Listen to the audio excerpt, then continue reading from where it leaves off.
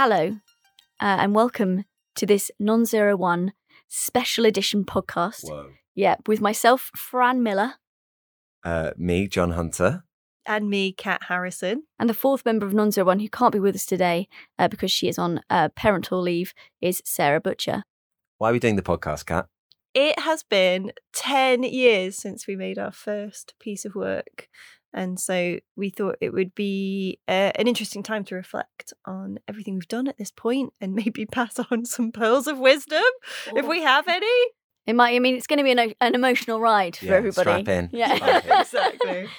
So we asked some people who have been very important to our journey over the last 10 years to pose some questions to us, which we attempt to answer one by one per episode. There are 8 in total. So we hope you enjoy. And if you'd like to find out any more information about Non-01, you can visit our website at www.non01.com and drop us a line. We would love to hear from you. Drop us a line. I don't know. Yeah, just email give us us a bell. Give us a call on the mobile number we have. Get us on the line. Okay, this question is from Sheila Golani, who is a collaborator of ours, especially on one particular piece called Take Hold, which we made in 2018. She was also dramaturg on Let's Take a Walk. And she's also dramaturg on Let's Take a Walk. Sheila is an artist and a maker, and she has asked us who/what are your biggest influences as makers. The word influences is interesting because it's not just inspiration, it's also influence. So it's like when you've noticed that something has maybe affected the way you've done something, or that you can see something in what you've done and think, oh, maybe that came from my, learning about that, or the experience I had with ... And I also thought, one of the first places my brain went, there were a couple of things: meditation and cognitive behavioral therapy. Okay. Yeah. I'm going to explain. So both of those things are part of what I are part of my life, and I think that obviously we're each going to have individual influences upon the way that we approach a lot of the work we make, and then there's probably ones that we share. But I think that sometimes I've heard people come back to us either having just taken part in something or hearing us describe what a show is and gone, oh, that sounds a bit like therapy, or or that's quite meditative. And then there's a whole conversation to be had there about why it can't necessarily be therapy, because we're not therapists, and there's a whole lot of considerations there. And I know that you guys did a particular area of study of theatre and therapy as well back at university, or Kat did drama therapy, which I didn't do, but I have been like a patient, if you like, in cognitive behavioral therapy, and where meditation is also one of the things that's maybe sort of recommended. And I do feel that a lot of that practice and the kind of supposed benefits of doing that kind of process are things that I identify with out of a lot of the work that we make. And in a way, it sort of helps me see what the value could be as well. I think sometimes there's a kind of obvious question about how can me just thinking about my own life, or thinking about my motivations for having done something, or thinking about my relationship to somebody or other for a period of time, really be of any kind of consequence to the wider world. That's not activism, that's not making a difference, that's not essential.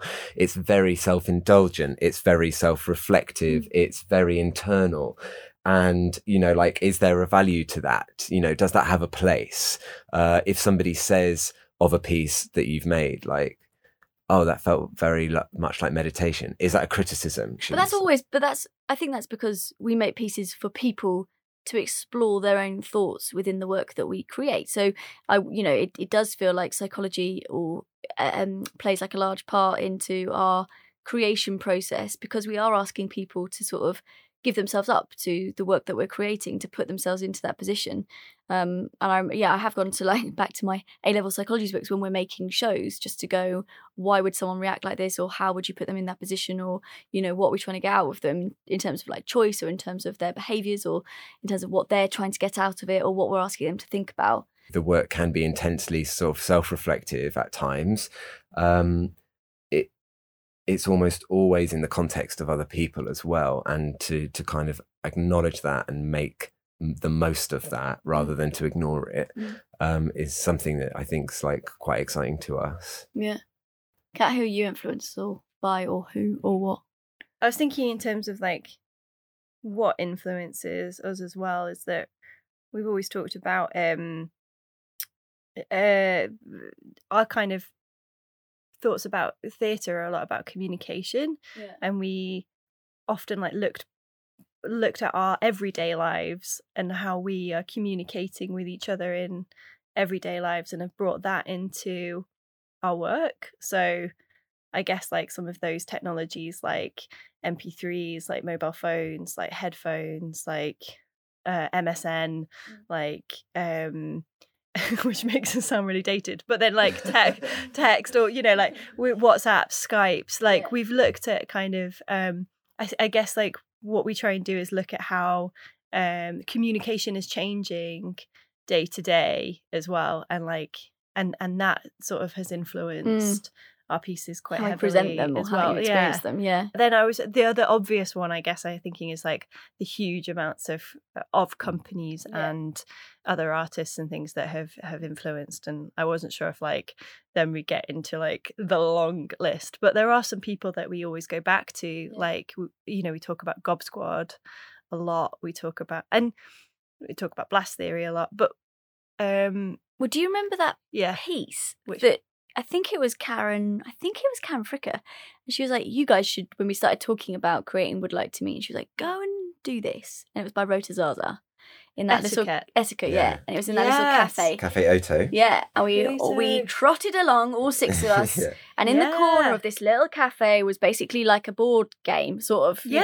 Sort of. And we did it, and I think each of us had our own... up, or you're like, not a board game. Yeah, right, yeah. I'm sorry for describing it like that. But it was sort of like, just this experience that you could go and do called Etiquette. And we did it in pairs.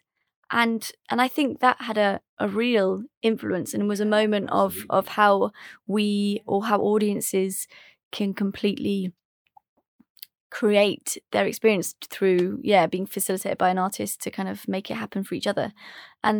And that was definitely a moment that I was like, okay, this is, it sort of pushes you in another direction where you feel inspired by the work that you could then go on and make, which of course, it's going to be completely different and change it, but you can also go, that really gave me a moment of seeing what the work we can make could feel like for audiences. And you're so right, like depending on what project we're doing, we often go and then see stuff that's kind of influencing stuff like it. So there's a piece that we're working on now, and it sparked a whole thing where we were like, we should watch these films. Oh yeah. And we had a film night, go to this exhibition that's about similar themes.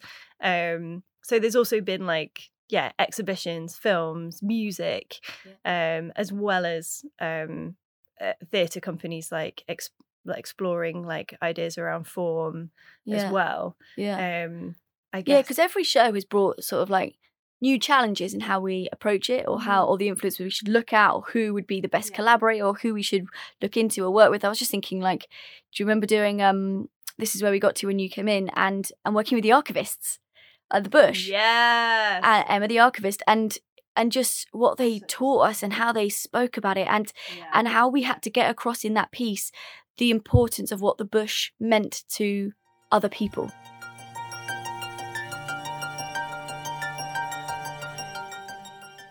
And so then, of course, it's easy for us to look at things like theatre companies who kind of look at form in a different way. Like, we have often referenced like Punch Drunk, Blast Theory, Gob Squad, Ontred Goed, who I Forced Entertainment, Rimini Station Protocol. House, Rimini Protocol, like who I guess are like those artist companies that are maybe like a generation like ahead of us or something. And we looked a lot to those for inspiration because I guess we can see how successful they are and we were take inspired by the inspiration work that they were from- making. Yeah. yeah. I was thinking like in the same way that we've been influenced by those like that are kind of like that generation that have been doing it for 10 years longer than us. There's also like the sort of our generation and the groups that we've kind of Our peers. grown up with Yeah. over the years. And you know how like I'm thinking about the Made in Chinas and like Fan Shen and the guys that we were in the basement, now sadly no longer existing, the associateship scheme with, and those companies, and Forest Fringe and the artists that have been working with Forest Fringe, and like also, you know, that kind of community as well, and how we've kind of worked alongside and within the same kind of context as these artists as well, and how I think it's just such a generous sector that we work in that we still continue to kind of share our stories of how we're working and what we're doing, and are you going for this thing, and like, oh man, like this particular thing was really tricky if you're thinking of going for this funding or this or this or there's this pot that's There's a open support and it's network with them. the support network is kind of incredible, isn't it? And it's, I think that's had a big influence on kind of how we felt worked. completely supported, haven't we? And I suppose in going forward, you don't feel so alone. You feel like you can like learn from others, and particularly when Forest Fringe in Edinburgh was going, like you felt like a big party, like you did, like kept going an in that incredible one place. thing. Yeah, it really was Such an incredible thing. I've got a difficult question for you both that sort of Oh, it's the Fran sub question you're time. welcome. That spins off Sheila's. But if you had to, in terms of thinking about Non-01 and the work you're now making, the work you've made with Non-01, who would you say a person is the biggest influence on your life for what you're doing today? Do you want us to say it's you? That's what I'm expecting you to know. No. What? So One person. Yeah. Oh, that's impossible though, isn't it? Is it? Well, who have you got in mind? I have got my drama teacher from college, Okay. because I think without them I wouldn't have believed in what I was doing or seen the work that I'd seen or sort of felt that I could be a maker. I think I always saw myself as an actor and sort of pushed myself with that, because that's how I understood theatre to be, or I understood what I could do within theatre. And actually with he's called Duncan Ellis. Yeah, I could suddenly make work and I could write it and I could do all the different elements of it. And I think about him a lot in terms of pushing me and believing in it and love it, and the love of theatre itself.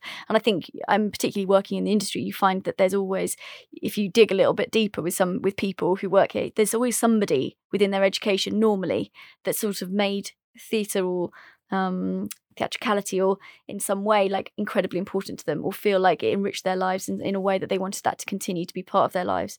And I definitely felt that I got that and was lucky enough to have that at college from this person who just cared deeply, who loved it, who wrote, who made, who introduced you to Frantic and Complicity and these amazing companies. there are just certain things that I think certain people have like left a massive imprint on me with, and I think that like a couple of them have asked us questions in this series of podcasts. One of them is the person who asked us this question, though I'm sure she won't like this as an answer because she's very humble, of course, and I think we talked about this in a separate episode as well. But I have on more than one occasion been an audience member in the work of Sheila Galani and have just been blown away by the deliberate care, attention, thoughtful, necessary slowness that for me always acts as a reminder to maybe just force yourself to just try and go a little slower and maybe try saying a little less, but saying what you say more carefully. And it's definitely a lesson that I need. You know what I mean? It's not one that I've learned. It's like, it's one you've got to listen to. And I've had also like an ongoing relationship with a company called Blast Theory. Look them up if you haven't heard of them.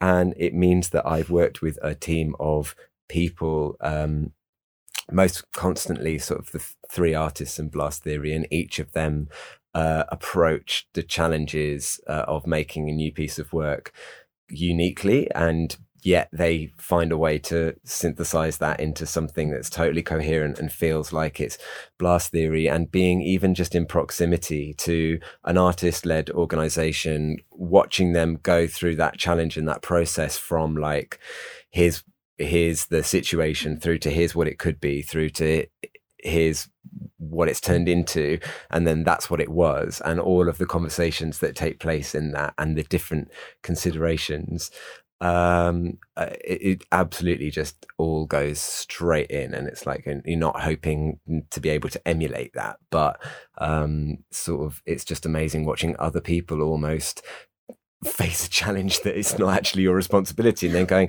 oh, I've just watched someone learn a lesson, and actually I've sort of half learned that by proxy, and that's a huge influence. You know, you're just like, wow, the way that person dealt with that, amazing. I hope that when it comes to me having to be in a similar situation, I will be able to use that, you know, level of reason, clarity, you know, passion, inspiration, you know, whatever.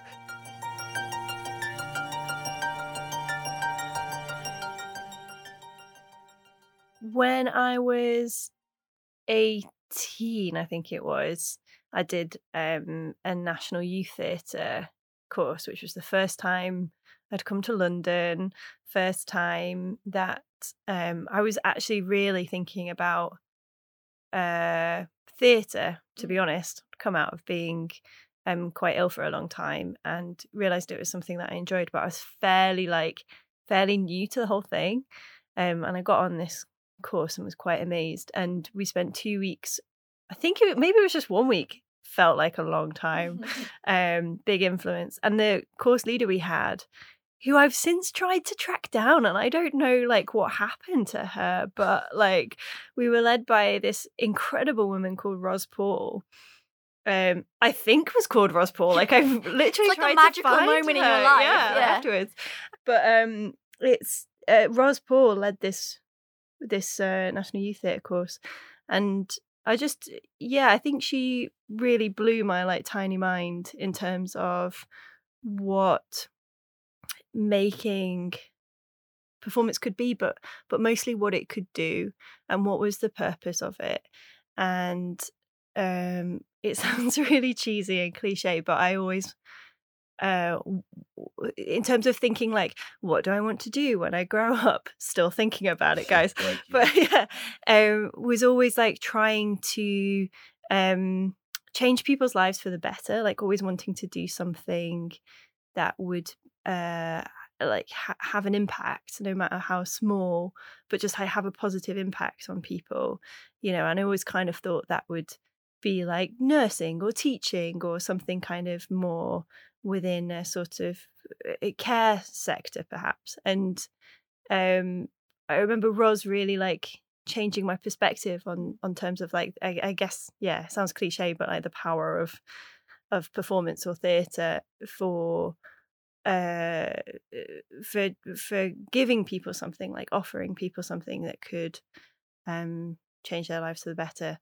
So definitely kind of, so yeah, Ros is kind of like quite I often think of Ros Paul. Yeah. Shall we use the power of social media to try and reach Find out. Ros Paul? Well, try and track down. I'm not an idiot. But no, I mean like, you know, where you, no, I don't mean like look her up on Facebook. Like, I mean, it's a little bit like, you know, when someone's like, Paul, are you I out found there? this right, you teddy think bear. that Ros Paul might actually. Yeah, or but no, someone like might- when we release these, we could be like, guys, key thing with Help this me track episode, we're down trying to Ros find Paul. Ros Paul. That would be 'Cause, like, amazing. Then I could yeah. just finally say thank you. Aw. Like I don't, you know, Yeah. like, well, she'll be like, yeah, okay. That was definitely someone. And then I feel like I can't help but not talk about like Judith Nout and Jill Lloyd at Arts Admin, and kind of in my other life working at Arts Admin, and just the huge array of artists, many of whom like have been making work for decades. But I think probably in a similar way, Jill Lloyd especially, just in terms of her like, why not? So Jill's kind of like mantra that I remember is like, if you can't see a reason why not to do something, do it. You're like, fair, and that can be really powerful. And then and Judith, on a similar level to Ros Paul, I guess, is just kind of like, what is the impact on the world that this is having, that you hope it to have, yeah. And like how, and like kind of those sorts of, all those things around ethics and sustainability and impact and activism, like Judith Knight kind of sort of embodies a lot of that kind of wider thinking and impact in the world. So I feel very lucky to have been to actually almost spend a decade yeah. with, you know, almost every day with those women, and like be inspired by that. Amazing. Lovely. Thanks for the question, Sheila Gulani.